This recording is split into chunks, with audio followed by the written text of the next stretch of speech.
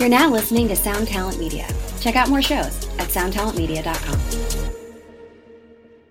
Episode number 31 of That One Time on Tour is brought to you by Rockabilia.com. With over 500,000 unique items officially licensed by the bands themselves, Rockabilia.com is your one-stop shop for everything you need from your favorite band. Christmas is coming up, so when you go over to Rockabilia to buy all your gifts, make sure to put in the promo code PCTOTOT to get 15% off of your entire order. So go check out Rockabilia.com right now. Hey, this is Ryan J. Downey, entertainment journalist and founder of Superhero Artist Management, and you're listening to That One Time on Tour. Run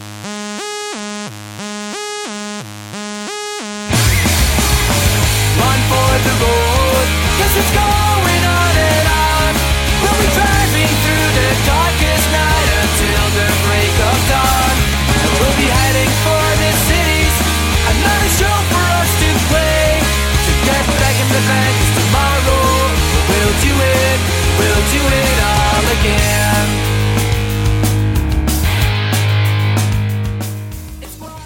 Hello and welcome to episode number 31 of That One Time on Tour.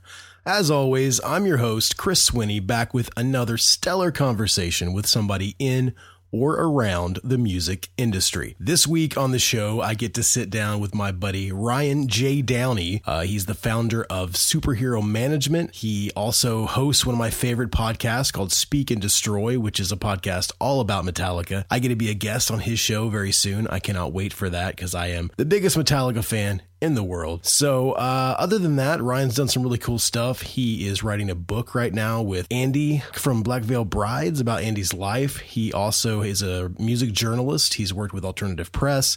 He's worked on MTV. He's done all kinds of crazy stuff. So Ryan and I get to talk about a lot of that. We also talk about his past growing up in Indiana, which is where I'm from. He was in a great hardcore band called Burn It Down, and we talk about a lot about that and the scene back then in Indianapolis and whatnot. So I hope you guys are going to enjoy this conversation with Ryan. Before I get to that, I do need to tell you guys about Rockabilia.com. You heard at the beginning. Go to Rockabilia.com, put in the promo code PCTOTOT and save 15%. I also need to tell you guys about Sticker Wolf. They are still a sponsor. They did some stickers for the show. They did our logo. They are great people. They have amazing, amazing stickers. So go to stickerwolf.com or check them out on all the social media platforms. Sticker Wolf. Other than Sticker Wolf, we have Muncie Music Center, which is the store I work at. I'm not going to tell you all about it like I always do. I'm just going to say, go to munciemusic.com. If you're in Muncie, Indiana, go to 600 South Mulberry Street. It's a great place. Go check it out. Shout outs to Blake and Dave and Scott and everybody over there for sponsoring the show. Okay, so what's going on in my life? Well, November's going to be weird because my daughter, I haven't really talked about this on the podcast. I want to bring it up a little bit. Maybe, raise awareness or whatever. I don't know. My daughter's perfect. I love her. Her name is Indy Emerson Swinney. But Indy was born with a soft cleft palate or a cleft soft palate, however you want to say it. It's 1 out of every 600 births in the United States has that. It's the most common birth defect. It's totally isolated. Sometimes there's syndromes associated with it and whatnot, but my daughter's, it's totally isolated. It does not affect her at all, other than she cannot use a normal bottle because she can't make the suction. It's like a little hole in the roof of her mouth. And we have to have surgery to correct it. And the surgery is this month on the 20th. And it's just very stressful. And all you guys out there and all you men and women out there that have children, you know how stressful it can be if something is going on with your kid. And, it's not like a crazy invasive surgery. I mean, it's scary, because anytime they have to put your kid under, put your kid to sleep and do that, it's a scary thing. And she's always been with us, and my wife, Felicia, and I will have to be in, the other room while it's happening. It's very scary, and I didn't know if I was going to talk about it on the podcast, and some of you guys might think this is kind of boring. If you don't have kids, you don't understand, but it's really kind of stressing me out. It's stressing my wife out, and the podcast is kind of this release creative thing that I have, and I just wanted to let you guys know because I get emails all the time, and you guys seem to care a lot about the show, and that's what's going on in my life. So yeah, it's just very stressful when something's going on with your kid. And I love Indy more than life itself. And it's scary. So I've had some people reach out to me and kind of ask me what's going on, because I said this show was going to kind of be kind of spotty in November. So that's what's going on.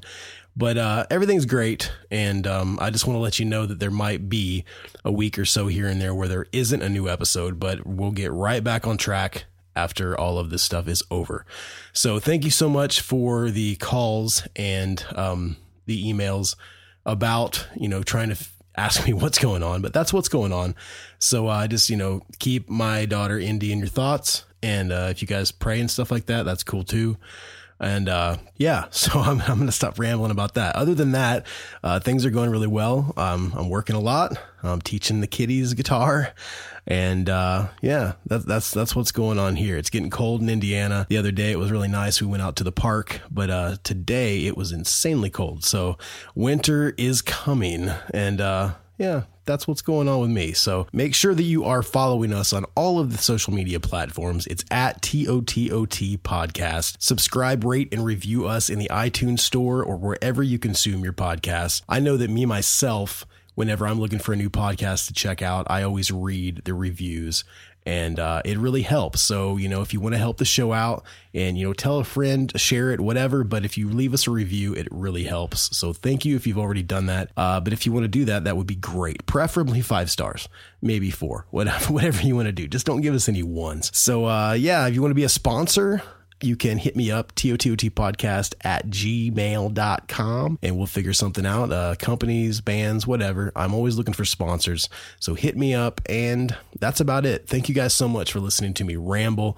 I love you guys. The support has been wonderful for the show, and I really, really appreciate it. So here we go. We're going to jump right into my conversation with Mr. Ryan J. Downey from Superhero Management, the Speak and Destroy podcast, which is a personal favorite of mine, and a million other things. Ryan's a great guy, and we had a wonderful conversation. So without further ado, here we go. And I'm on the line with Ryan J. Downey. How you doing today, Ryan? I'm well, sir. How about you? I'm doing great, man. It's nice to talk to a fellow Hoosier. I was just about to ask you, how is my home state doing right now? It's actually nice. We're having a fall. Last year, we didn't really have a fall. I've only been back in the state for the past 2 years. And my wife's from Birmingham, Alabama. So when we moved up here, because we were living at the beach down at Gulf Shores, we moved up here because we had my son. And she's like, I can't wait for fall. And one day it was 85 and the next day it was 30. So we didn't get a fall last year, but we have a nice autumn going on right now. Yeah, that is the one season that I miss. I don't really miss winter. I miss the idea of winter maybe, but I do miss fall. I miss the changing of the leaves. I haven't been in. See, I moved to California from Indiana in February of 2001. So it's been quite some time now. And that's a long time, man. Yeah. And the last time that I was back to visit was actually 2008. So even that's been a long time. I did realize last summer, the guys from Demon Hunter were playing Chicago Open Air Festival, and they did a couple of warm-up shows as like an underplay in a small club in Nashville, where most of them live, a day or two before. So I flew out from the Nashville shows and then rode up with the band from Nashville to Chicago. And I realized as we drove past my exit, that was like my exit from the freeway all through middle school and high school, it just then occurred to me, oh, we're passing through Indianapolis today. Yeah. Like we didn't stop, you know what I mean? Like I kind of didn't even occur to me till it was already come and gone. And I ended up flying home directly from Chicago. So technically I was there. I can tell you've been out in California for a while because you're calling it a freeway and not an interstate, right? Dude, you know how many times I got dinged for saying interstate when I first got here? I totally have been reconditioned. Well, yeah, I mean, you grew up in Indiana, so I'm sure, you call like a soft drink a pop. I used to do that as well. And then when I moved down south, I moved down to Gulf Shores, everybody called it soda, or some people from like the far south called it Coke. Everything was a Coke. So now I call it soda. Like how every tissue is a Kleenex, or every bandage is a Band-Aid. Every Band-Aid's that's right. So I still try to not do all the Indiana stuff. Like I don't put an R in the word toilet. How do you pronounce the animal that lycanthropes, when they transform at the full moon, are cross? How do you say that word? Werewolf. Okay, yeah, because my dad says woof. Yeah. Well, my aunt says roof. my aunt says dishes and fiches. My mom says toilet and Washington D.C. So yeah, I try not to get into that Indiana thing. Yeah, there's a lot of S's that get added to things too, like Kroger becomes Kroger's. Yeah. Marsh becomes Marsh's. I was telling my mom that the other day because, here in the Midwest, we have a big department store, kind of grocery store called Meijer. And she always calls it, I'm going to Myers. I'm like, well, you're just going to one Meijer. So you're just going to Meijer. And part of me thinks, are they saying that like, it's because like Fred Meyer owns it? So it's like, I'm going to Downey's. Yeah. It's like apostrophe S on Meijer. Right. But yeah, my dad says, there's a wolf up on the roof. And they also, the word doll, a lot of people in my family pronounce it dowel. Okay. Which, I don't know where the extra L comes from, or the W or whatever that is. Well, it's funny that we're talking about this because like I said, my wife is from Alabama and she doesn't really have a Southern accent at all. But we were talking the other night. I'm like, how do you say windowsill? And just like windowsill. Yeah. It's just little tiny things like that. I guess it's regional, so. Yeah. And English is already complicated enough and has so many rules that don't make sense relative to a lot of other languages. Yeah. It's got to be, I can only imagine for non-native speakers learning the language. Immersion is one thing when you're really young, but I mean somebody who's like, an adult who's like, okay, I'm going to learn English. Like, gosh, it's got to be rough hearing all these different pronunciations from all these different dialects around the country. I mean, that's the thing too. I've done a lot of traveling from, playing music and whatnot. And I just remember when I was in the Czech Republic, I was in Prague. I had to use my Google Translator all the time. And I was thinking, man, I can't get by at all over here. But I know a lot of people down south where I live that were from the Czech Republic that did very, very well here in English. Right. That's a great point. Yeah. And then when I was in Ecuador, like I've been all over South America. And when I was in Ecuador, I could not find one person that spoke English. It was like the first place I'd ever been in my life where they didn't kind of cater to the West. They didn't cater to like the American thing, and I met one police officer. I was trying to find a place to pee and he was like, he didn't understand what I was saying. I was like, pee. And he goes, oh, and he took me to the bathroom. I mean, I could have said baño, but I mean, it didn't work out, Yeah. So I want to ask you, you've played in a fairly successful band from Indiana. I mean, I grew up around here. I mean, I'm pretty sure our bands back in the day played together. I'm a little bit younger than you, but I remember Burn It Down was a really big deal for me just because, you guys seemed like you got out, you put a record out, you were doing it. So what led you to that path? Like what made you want to play music in the first place? What was like your first musical memory? That's a great question. I mean, music has been a huge part of my life and obviously continues to be almost as long as I can remember. Some of my more kind of transformative experiences growing up, briefly. The first concert I ever went to is my mom took me to Kenny Rogers and the Oak Ridge Boys at the Indiana State Fair. Great concert. Well, that's the thing is, the first concert that I went to on my own steam without a parent with friends was Dio and Megadeth at Market Square Arena. More my style. At the time. And what's funny is that depending on the social situation, either one will be my go-to as my first concert. Hey, what was your first concert, man? Dio and Megadeth. And I mean, I've literally been in situations where it's cooler to say my first concert was Kenny Rogers and the Oak Ridge Boys. But musically, the first vinyl that I ever owned is I had the 45 of Neil Diamond's Coming to America. Okay. And I have vivid memories of being like 4 years old and singing that in the mirror with a hairbrush. So it's like somewhere in age 4, I was already like connecting the dots between listening to music and participating in it and performing it somehow. The first LP that I owned was Styx, Paradise Theater. And from there, through elementary school, I had the benefit of an older brother. He's 5 years older than me, who was always into really cool things, basically. He taught me about Adam and the Ants and Hanoi Rocks and some, things that were things that had broken through and had some success in America, but weren't mainstream. You know, my brother wasn't pushing like Michael Jackson and New Edition and whatever was big at the time on me. You know, he got me very hip to like the new romantic stuff. And he was really into Prince, really, really early on, like pre 1999 Prince. And I remember, waiting up to watch the MTV world premiere of the When Doves Cry video. And I mean, I'm super young at the time, and that's all my brother and my mom also, who raised my brother and I as a single mom from the time I was 4 to about 11. She was really into Johnny Cash, Conway Twitty, Crystal Gale, Alabama, a lot of classic country stuff and country of what would have been contemporary country, I suppose, of the 80s, Dolly Parton. I remember she took me to see the movie 9 to 5 because Dolly Parton was in it. Awesome. And I was probably way too young. Great movie. And then, because I had this background from my brother that I was then able to take and sort of find my own things. I found Generation X. I found the Sex Pistols, Black Flag, The Cure, The Smiths. This was stuff I was listening to in middle school. That's crazy, man. And I remember, in 5th grade,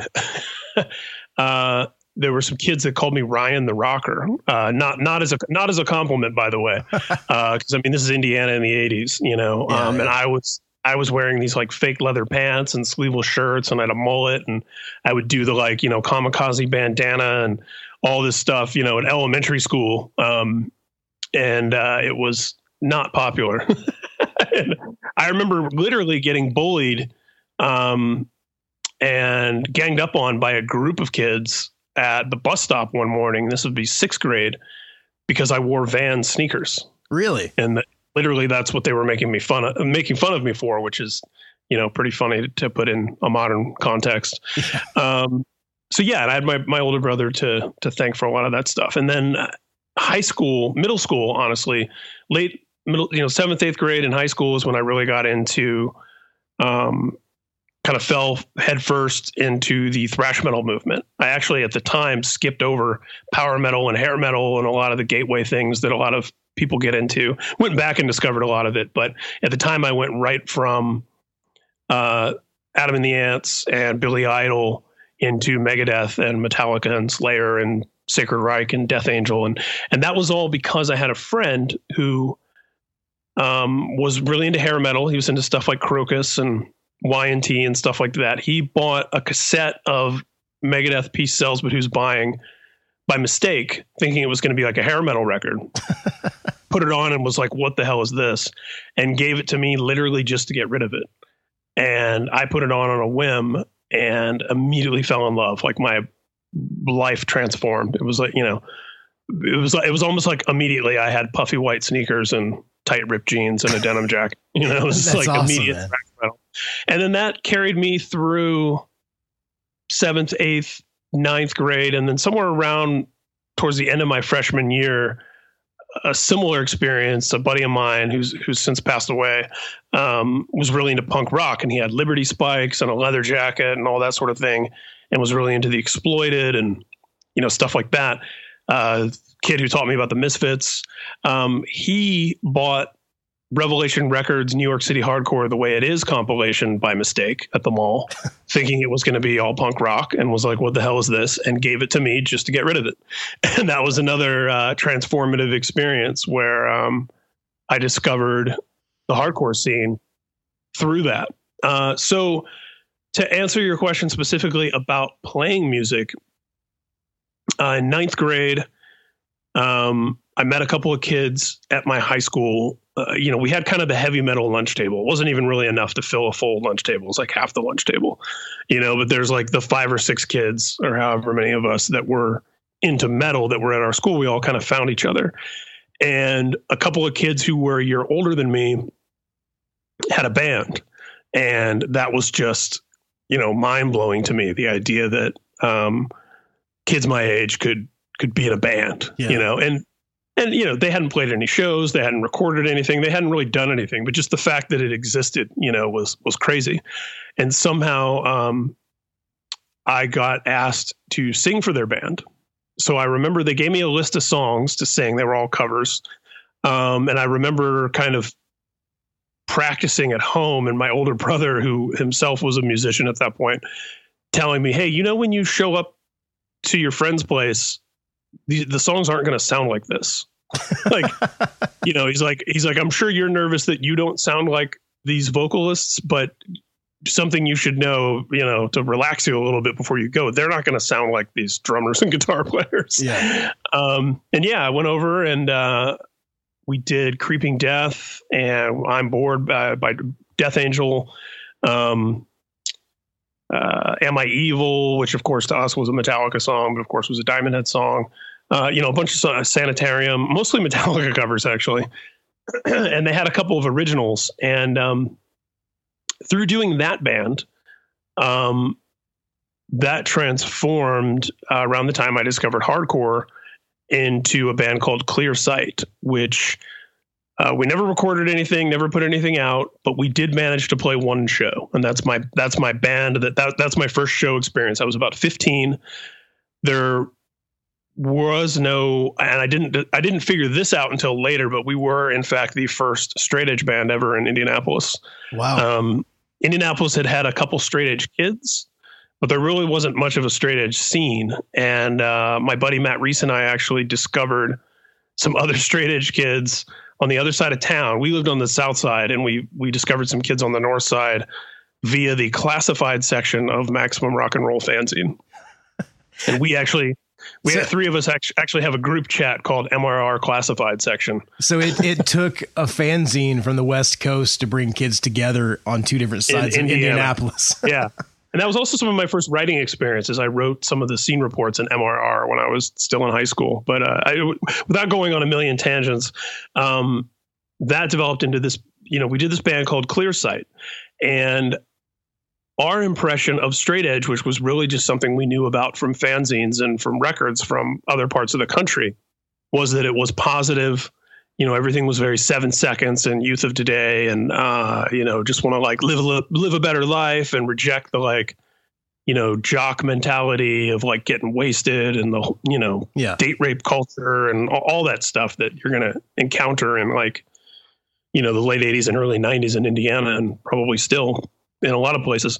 That was our impression of what straight edge was, that it was a very positive, unifying, high-spirited, high-energy subculture. So we, you know, barely had a band. We actually used a fill-in drummer for another band because finding a straight-edge drummer was basically impossible. And, you know, no one wanted to put us on a show or anything, so we organized our own show. We actually rented this community center in Southport that happened to be next door to the police station. There you go. But we rented this community center. We asked a couple other local punk bands to play with us, made the flyers, put flyers up around school, did the whole thing. Well, there was another band at our high school at the time called Radiation Sickness, who were like a crossover kind of drunk punk band. You know, they were super into drugs and partying and whatever. It never occurred to us that they would be threatened and or irritated by the mere existence of a straight edge band. Yeah. It just never occurred to us that would be something that would be offensive to people. And we were all, yay, 7 seconds, everything's positive, you know, Minor Threat. And here we were being bullied within a subculture that a lot of people escape into to get away from being bullied by the mainstream people, you know. So they took our flyers and drew like, you know, beer bottles and Jack Daniels all over it, and, you know, wrote a bunch of disparaging stuff. And anytime we put up stickers, we made these stickers. Our bass player's dad worked at was an executive at Xerox, so we made all these stickers, and they would deface them and tear them down, and we just didn't understand. We were like, why are we being picked on for like trying to be like fun punk rockers that are drug free?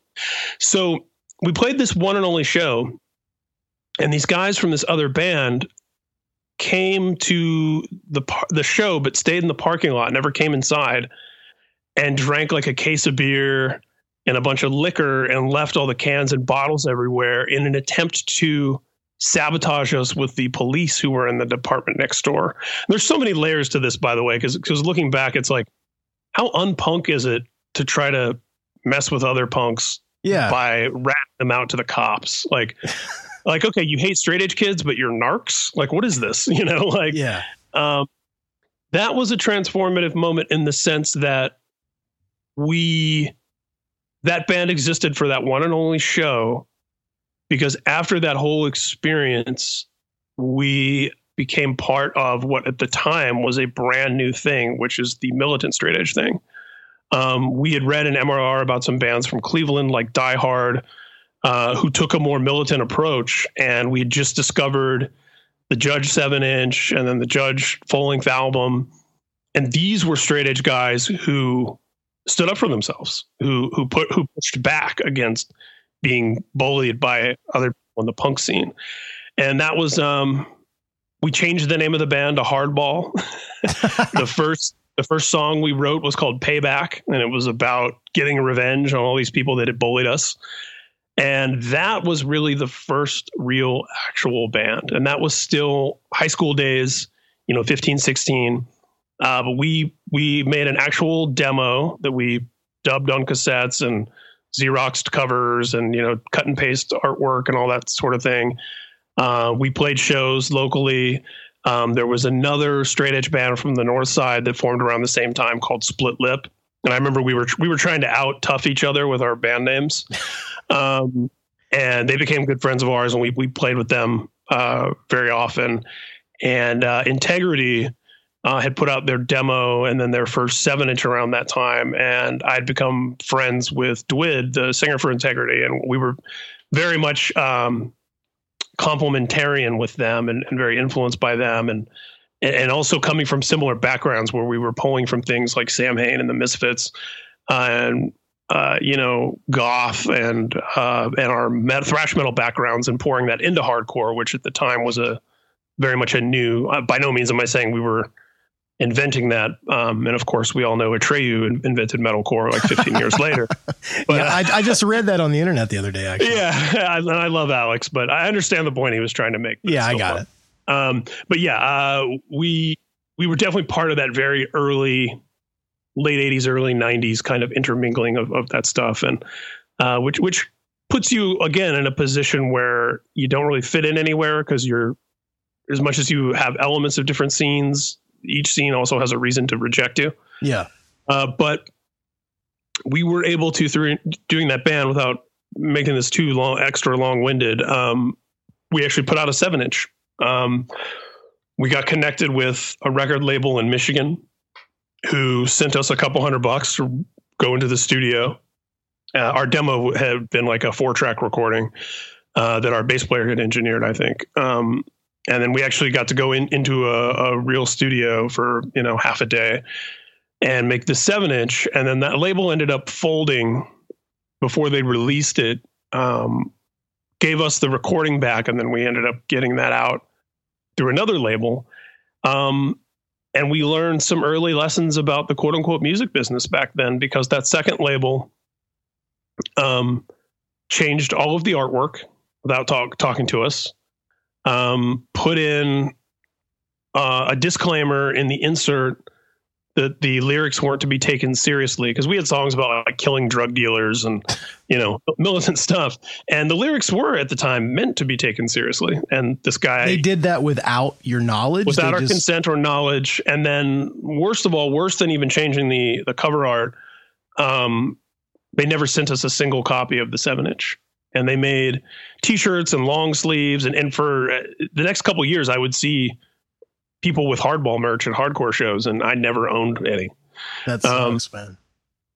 Yeah, and a few years later, some point around like the mid-90s, I actually got a hold of the guy who had put out that 7-inch, and he graciously gave me the number to the pressing plant where he had done the 7-inch, and we pressed up a couple hundred of our own. It was essentially a repress of the one he did, but we made new covers and all that sort of thing. But anyway, that the fun part of all that is that was my first band that played shows.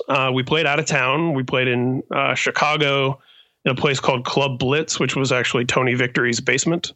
Awesome. And that was back when Victory Records was 2 7-inches. Yeah. I actually brought Tony's band, my friend, the guitar player from Hardball and Clearsight, and myself. We did a show for Even Score, which was Tony Victory's old band, and Trenchmouth, which featured Fred Armisen on drums. Wow. Unbeknownst to us at the time, we brought Fred Armisen. Yeah, it's funny. I actually ran into him at the MTV Movie Awards, obviously many, many years later. And I brought up that, hey, do you happen to remember playing the Beech Grove VFW Hall in about 1990? My friend and I did that show, and he totally remembered the show, and we talked about it for a few minutes. This is the second episode in a row of my show that his name has been brought up. I had Pete Parada from The Offspring was on last week, and he was saying that, he played with Devo. He went out and did some shows with Devo, and when he wasn't on tour with Devo, Fred actually played with Devo. Wow. So it's crazy that his name keeps coming up. I need to meet Fred. He seems like a good guy. Yeah, he's obviously deep roots in all this thing of ours, as I like to call it. But yeah, so that was my first real band, and it's funny. By no means was it ever a popular band, even in the hardcore scene, but it did allow us to. Yeah, like I said, we played in Louisville, Chicago, Detroit. And this was a lot of my dad didn't know I was playing in those cities. You know what I mean? Like a lot of sneaking off, still in high school. Our drummer at the time, the drummer in Hardball, was 19. And we used to call him Uncle Keith because when you're 16, a 19-year-old seems like they're 20 years older than you. Oh, yeah. Whereas now I have friends where there's like a 10, 15 year age difference in either direction, and we seem like peers, But yeah, and we got to know the guys from Endpoint and some other bands that were kind of starting at that time. And of course, Split Lip went on to become a very real band and changed their name to Chamberlain. And they actually just did a series of 20th anniversary shows for like their third album. So it was like, they influenced like the Gasline Anthem and Texas Is the Reason and a lot of kind of those emo type, the old sort of definition of emo. They were pretty pivotal band for that scene. But yeah, so after that, post high school, I was in a couple different bands that were more sort of indie rock oriented, and we would make demos and play shows locally, but never anything that really went anywhere. Can you tell me the names of some of those bands? Because since I'm from here, I'm just trying to see. I'm trying to remember, some of the bands. Maybe I heard of you guys. I don't know. There was a band called Hearst. That seems familiar. Maybe. I don't know. It was kind of Fugazi, Drive Like Jehu. Honestly, the musical side of it was much more the other guys' stuff that they listened to. But it was very political. We were really into Rain Like the Sound of Trains, one of a Discord band at the time. But yeah, and we played kind of around the Midwest, but it never, we didn't release anything more than a demo, and the demo actually came out after we broke up. But yeah, so Burn It Down started in 1997. And what's funny is the original group of hardcore dudes that I came up with in the late 80s and early 90s had all at that point, moved on to indie rock and alt country, and we're doing all this other sort of stuff. And it was actually kind of funny to my original peer group that I was suddenly in a hardcore band again in 97, because it was like, aren't you too old for this shit? Whereas in retrospect, I was only like 22. Yeah. But at the time, it definitely seemed like my going back, the old veteran going back to the hardcore scene band. Did you guys? Yeah. You guys formed in 97. That's the year I graduated high school. My band was doing a lot of stuff. I'm trying to remember. Did you guys ever play at like the community building in Anderson, Indiana? Maybe. We very well might have. I know because we played with you guys once or twice. We didn't like hang out or anything. But my old band was called Chronic Chaos. We were like kind of metal mixed with punk. And definitely remember the name. We may have played together in Muncie, Indiana. Yeah, we played in Muncie all the time because that's where I live right now. Yeah, that's what I thought. Yeah, we played in Muncie quite quite often. We did Bloomington, we did Indianapolis, obviously. And like Jonathan Newby from Brazil used to be London. Yes. Yeah, Jonathan's a good friend of mine. I played bass in Brazil for a while after Chronic Chaos went away, so I know we had that connection. Newby did a lot of our shows in Muncie, and we played with like the Juliana Theory and Under Oath and a lot of shows that he did in the late 90s in Muncie. I think we probably played with you guys in Muncie, and then I seem to remember that we played with you guys at the Emerson or something. It was like some kind of festival at the Emerson, like not Sloppy New Year, like Sloppy Seconds used to have their New Year's show. Did you guys ever play that? We did do that one year. I think maybe that was it. Then the one at the Emerson. I don't know. We did that one year at the Emerson. And that was early days for Burn It Down. And that was a pretty significant show for us locally because that put us in front of, Sloppy Seconds was arguably the biggest punk band to come from Indiana. And those New Year's shows were a big deal, and it was packed and sold out. And we were able to do our own show in January. It might have been the January after that show, or it might have been the next year. But we did it. Yeah. You know what? I think it was January 98. We headlined the Emerson and drew like 400 plus kids, which was the first time a hardcore band had done that since Split Lip was doing it, 5-6 years before. And that was a very significant thing for us. That was, when we started to feel like we had some momentum that we could do something, interesting or cool or engaging beyond just jamming in our practice space, So you guys eventually in 2000, you released the full length Let the Dead Bury the Dead on Escape Artist Records. How did the relationship come about with Escape Artist? So around that time, I was already a music journalist at that point. So I had relationships with a lot of publicists and different staff people at different labels and was getting to know people in bands. I also did fanzines throughout the 90s. So, I had a lot of great friendships with a lot of people that were willing to give my new band a chance and vice versa. I remember getting sent the Cole SEP on Earache and a cassette copy of the first Dillinger record and, things like where you're just all kind of trying to help each other and friend of a friend and that sort of thing. So it was kind of, I don't want to say easy, but I definitely had an advantage in terms of tapping into some existing kind of networks. So the original genesis of the band, I'm sure you remember a band from Indianapolis called Ice Nine. Yeah. So Ice Nine, their bass player announced to the band one day that he was going to be moving to California. His move wasn't for a few more months. And half the band, there were 6 guys in the band. Half the band said, well, if you're moving, let's just break up. The other half of the band said, well, we'd like to continue playing together at least until he moves. There's no reason to stop. We've got another 6 months. So the bass player, drummer, and one of the guitar players kept jamming together. Not as Ice Nine, but with some unheard kind of, final era of Ice Nine instrumentals and things like that. I somehow talked my way into coming over to some of those jam sessions and singing for them. And then it became, hey, we have some cool songs. We have something cool and fun happening here. We should play a show. And we ended up playing 2 shows locally before we had a name. We didn't have a name for the band.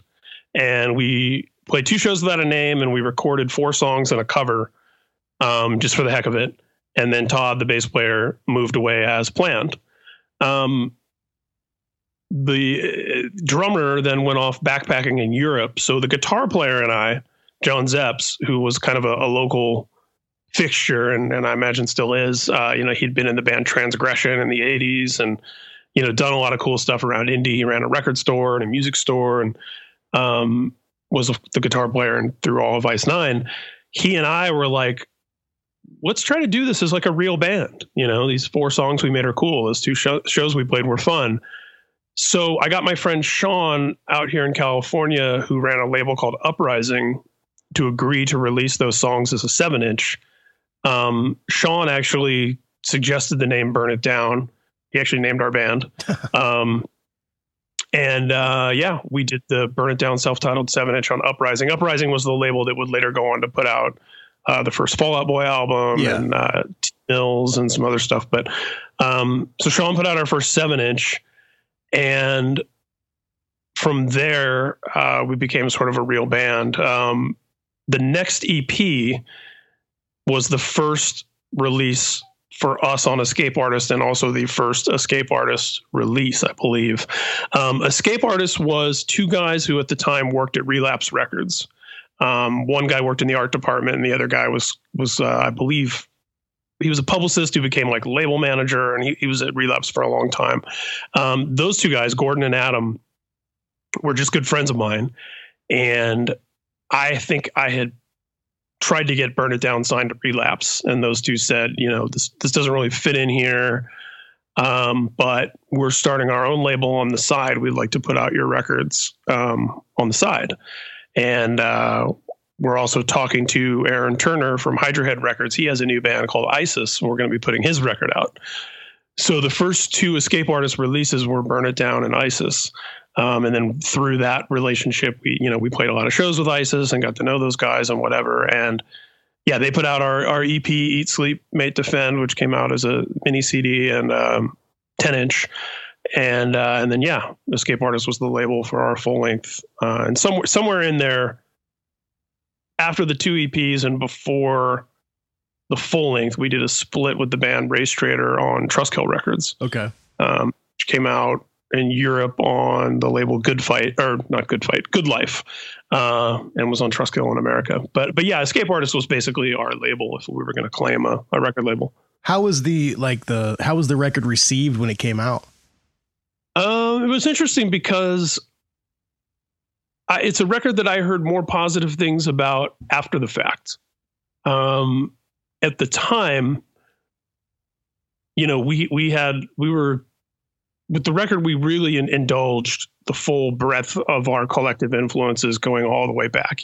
Our bass player, Jason McCash, who has since passed away, he was very immersed in doom metal, stuff like Saint Vitus and The Obsessed, and Zeps was into Dazzling Killmen and Kiss It Goodbye and a lot of this like really noisy stuff. And then Bob, our drummer, who I actually went to high school with, Bob and I both came from, a real thrash metal background, and him and I also brought a lot of the hardcore. And then I was also into really, a lot more melodic stuff, a lot of, I guess, alternative rock, you could say. And, I was into things like Depeche Mode and, even like Stone Temple Pilots and stuff like that. So we really took all of that, anything from Celtic Frost to Emperor, and tried to just pour all of it into an album, a concept album at that. And so, there were people at the time that we wouldn't have expected to love the record who did, like Ben, for the singer for Soylent Green and Goat Whore, was a big early supporter of the album. The guys from In Flames fell in love with the album, fell in love with us, took us on tour, wore our t-shirts on, broke their no band t-shirt rule to wear Burn It Down shirts. That's awesome.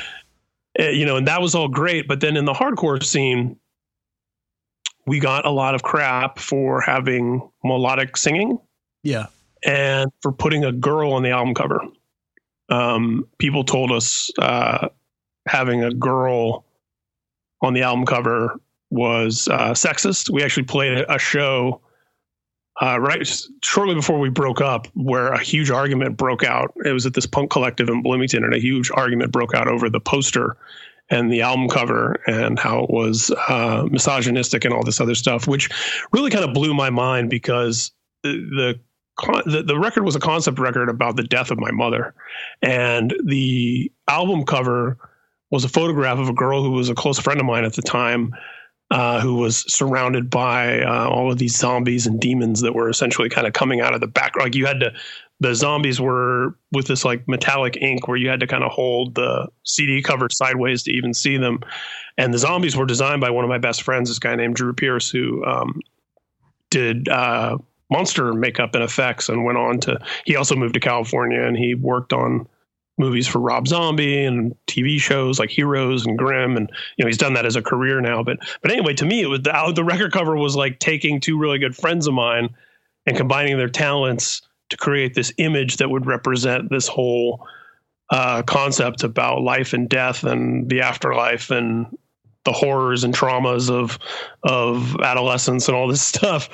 And it's like, what was the argument on the other side? I guess I'm just not. That it was suggestive and sexual, and that it was a woman in peril.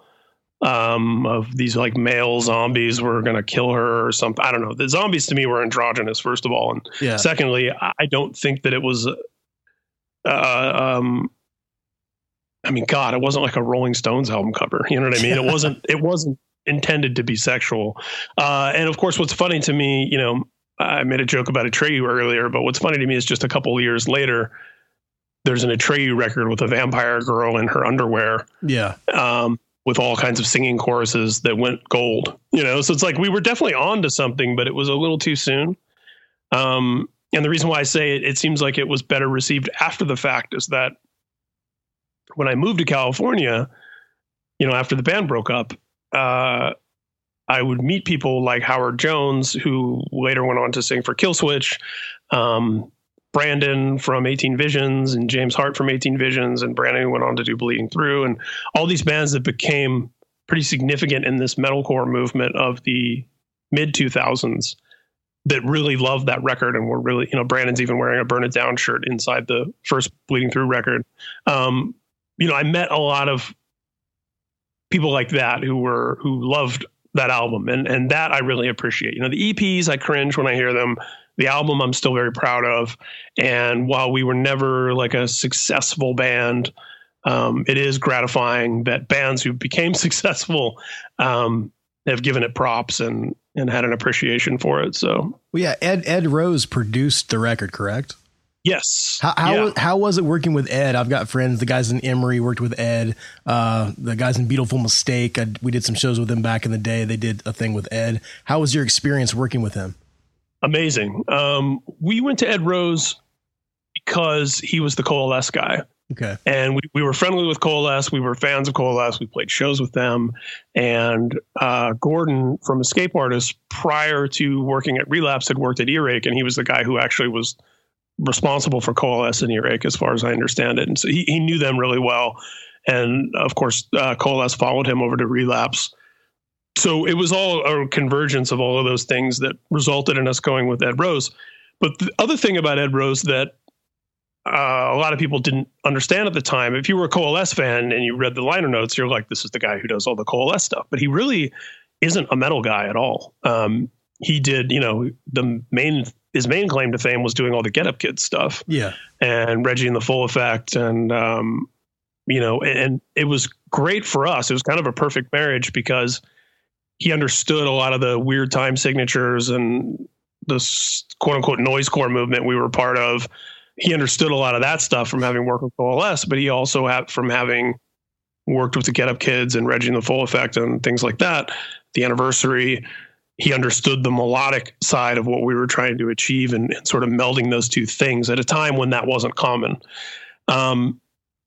He was, you know, without the benefit of autotune, you know, a lot of the tricks and advantages that people have in the studio now, you know, we recorded that record in 99 or 2000. It wasn't, we didn't have any of that stuff. And he really broke me down as a singer over a couple of days. Like I have a vivid memory of being in the bathroom at Red House Studios going like, I shouldn't even like try to sing for bands. What am I doing here? You know, this is awful. And really honing in and helping me become a decent singer and getting those lines perfect without faking it. And that made a huge, huge difference because prior to that, you know, when I was trying out doing melodic vocals for the first time, it's in our bass player's basement. You know, everyone's way louder than I am. You can barely hear. There's no like, you know, I don't have in-ears or, you know, good monitor mixes at the shows we're playing or even monitors at all sometimes. The split that we did on Trustkill was the first time I'd tried melodic vocals in the studio. And we had recorded that with a friend of ours who was essentially like an engineer who's hitting record. He's not guiding, he's not producing the vocals. And the singing's terrible. You know, it's like out of key, pitch, pitchy dog, you know, everything else. Luckily, there's not much of it, but what singing there was isn't good. And thanks to Ed Rose, the singing on the full length is pretty good. And I was then able to go out and sing those songs live and kind of feel a little more confident that I knew what I was doing. So yeah, he was great. I can't say enough great things about him. We really enjoyed our experience with him. It wasn't very long. We were there for about a week and a half, maybe less, which was also kind of the thing in those days. Yeah. It wasn't, no one had the money to do like a month in the studio. You don't have time to write it in the studio. You've got to get it ready to go and then go. Yeah. And that's one thing that I definitely appreciate about it too, is that we rehearsed it to death. We were so prepared on the musical side to just nail that stuff when we got in there. It's a huge credit to the three other guys in the band. And we actually demoed the entire album at a local studio in Indianapolis before we went to Ed Rose. So yeah, we took it very seriously in that sense. We did an entire pre-production demo and listened back to it, and we were able to play some of that for Ed. And yeah, we definitely showed up prepared in that sense. So you guys, your final show was at Hellfest in 2001, and then you reunited for a show in 2005. Is there any talks about maybe doing more shows in the future? I don't think so. What's interesting about that reunion show is that was 4 years after the final show, which seemed like such a long time, first show in 4 years. And then now that reunion show was 13 years ago. Yeah. It's crazy. No. And I'll tell you why. There's a couple reasons.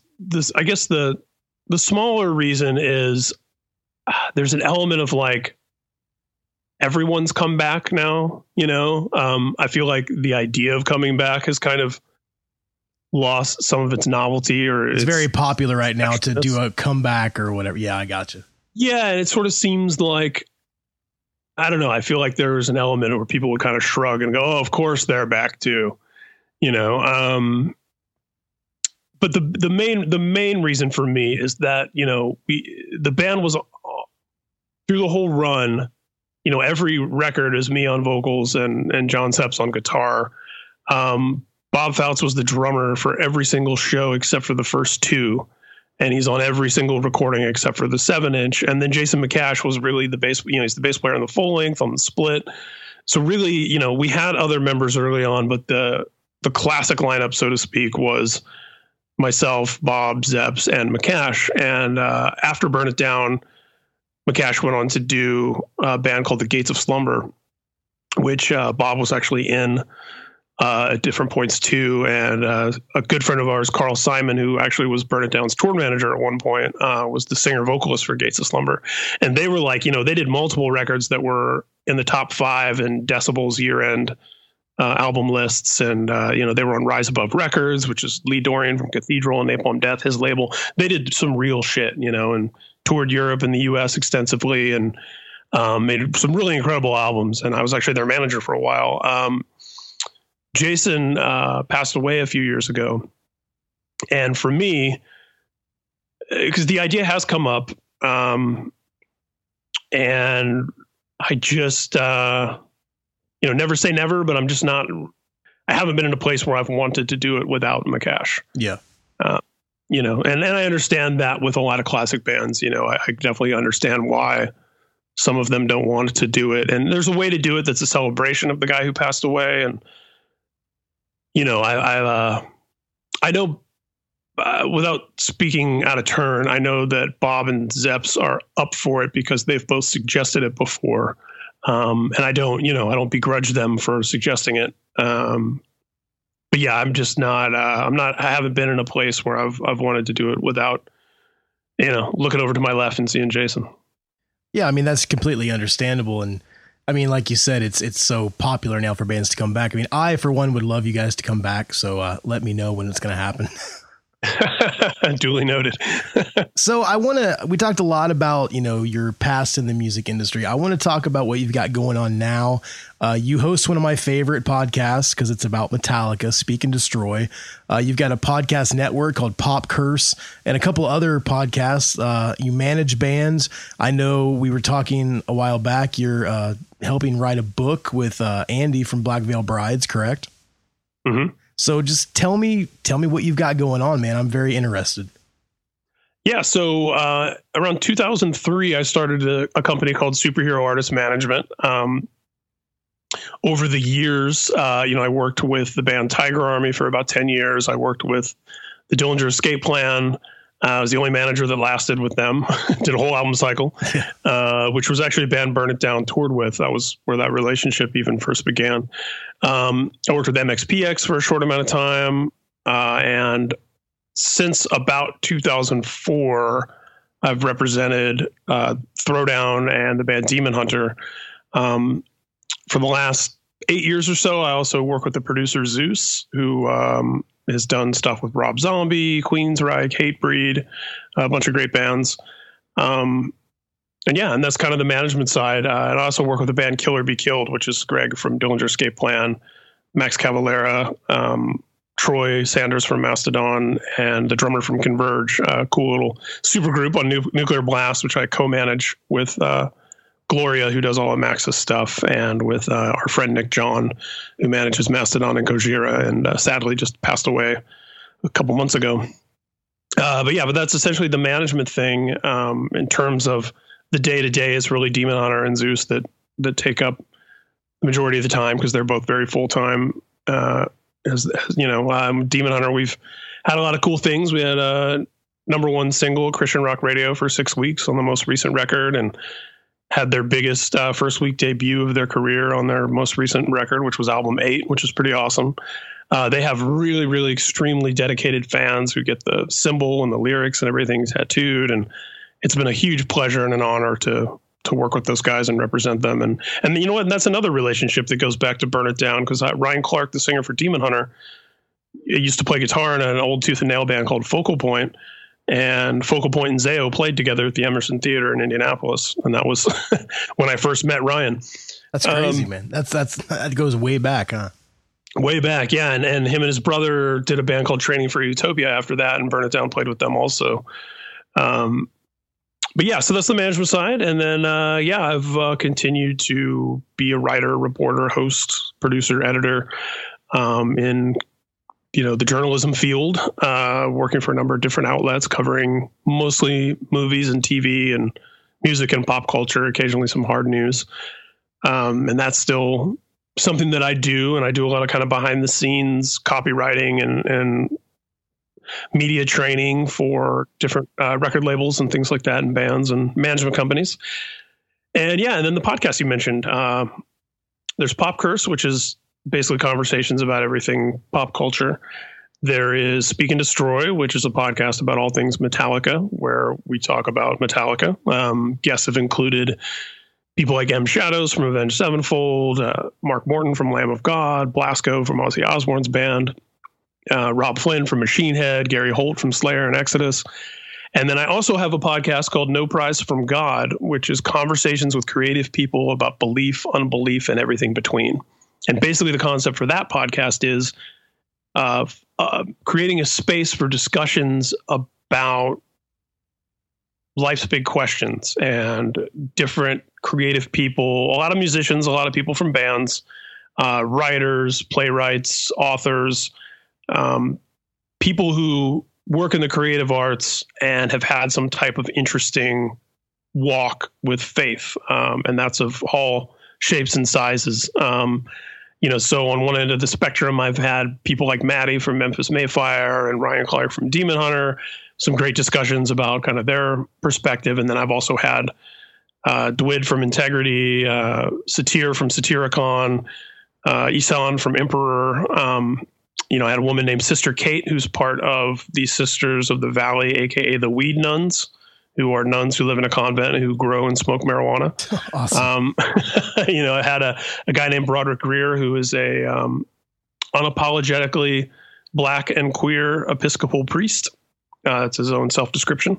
A lot of just interesting people. I had a tarot card reader who's written a lot of books about that stuff on just interesting people who aren't so much coming from a hard right evangelical conservative perspective or a militant atheist perspective. I basically wanted to fill in the gap because there's so much in the podcast space for both of those things. I wanted to create something that was just for everyone else, to talk about those kind of, God or no God and life and death and, justice and good and evil and all that sort of stuff from a more, from a perspective of less of an agenda, I guess. Yeah.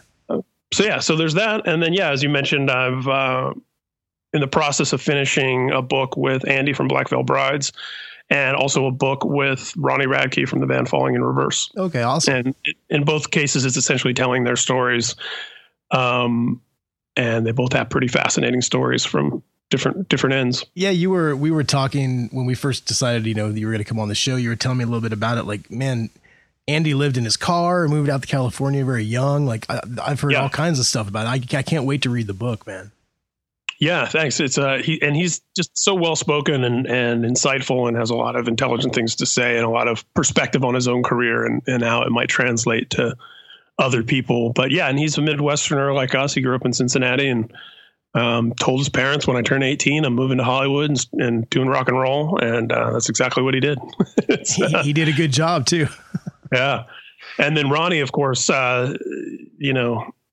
raised by a single dad who was an outlaw biker, who was, using and selling drugs, who then became a born again Christian and is now an officer in a Christian motorcycle club.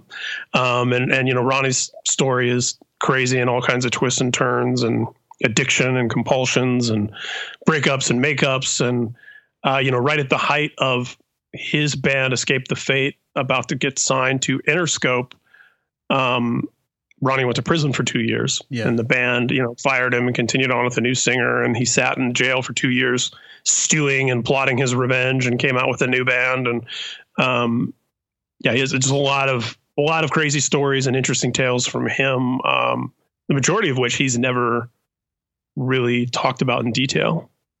So that should be interesting, I think, for people too, whether you love the guy, hate the guy, or have never heard of him. I think his story is interesting. Any timeline on both of those books, or are they just being worked on right now? I wish. We tried to say one for Andy's and then missed it. So I can say that Andy's book is 99% done and Ronnie's book is less complete than that. But both, I will say both will be out in 2019. That much I do know. Awesome. Well, Ryan, I want to thank you so much for your time. I'm going to let you go because I know you're a busy guy. So, do you have anything else you'd like to promote or anything you'd like to say to my listeners?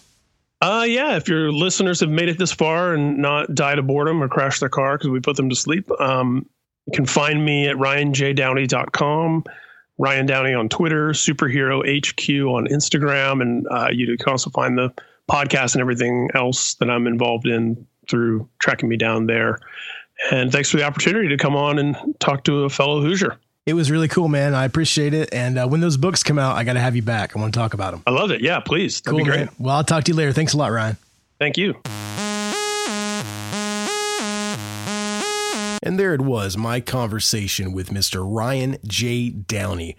Make sure to check out his podcast, Speak and Destroy. It's a podcast all about Metallica. I'm going to be a guest on there soon, and I cannot wait to geek out with Ryan about Metallica. So I also want to give a shout out to my buddy Dewey over at the Pure Pleasure podcast.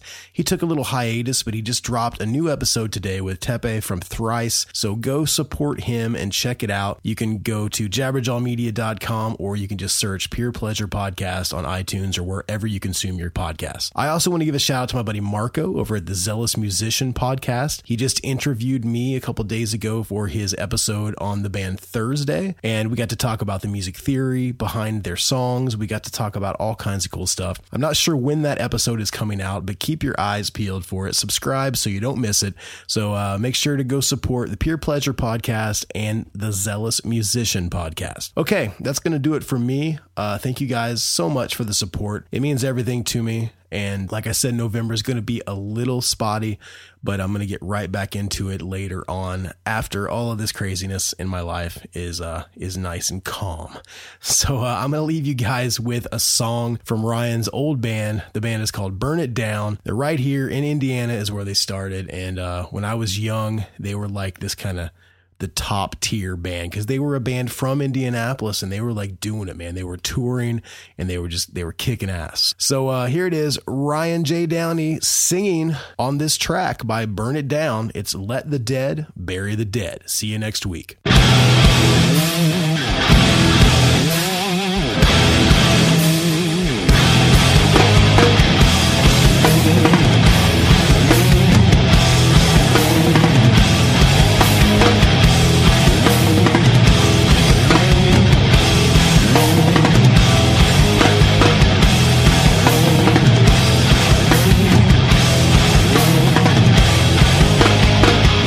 So what's your life for?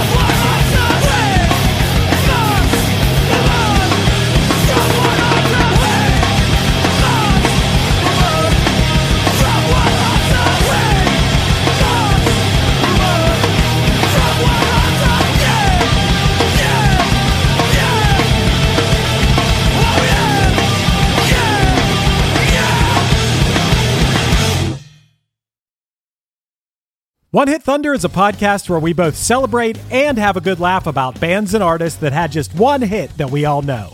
Each week, we're joined by a guest from the world of music or comedy to learn more than you ever thought you would about some songs that you can't forget. And we decide if they brought the one-hit thunder or were nothing more than a one-hit blunder. Look, if you listen to the show, you're probably going to laugh, and I guarantee you're going to crush next time the bar has music trivia. Tag Team, Jane Child, Meredith Brooks, Looking Glass, Sean Mullins, Eiffel 65, EMF, Crash Test Dummies, Crazy Town, Chumbawamba. We have hundreds of episodes in our back catalog and a new episode each week, so pass the Dutchie, make sure you're connected, and subscribe to One Hit Thunder wherever you get your pods.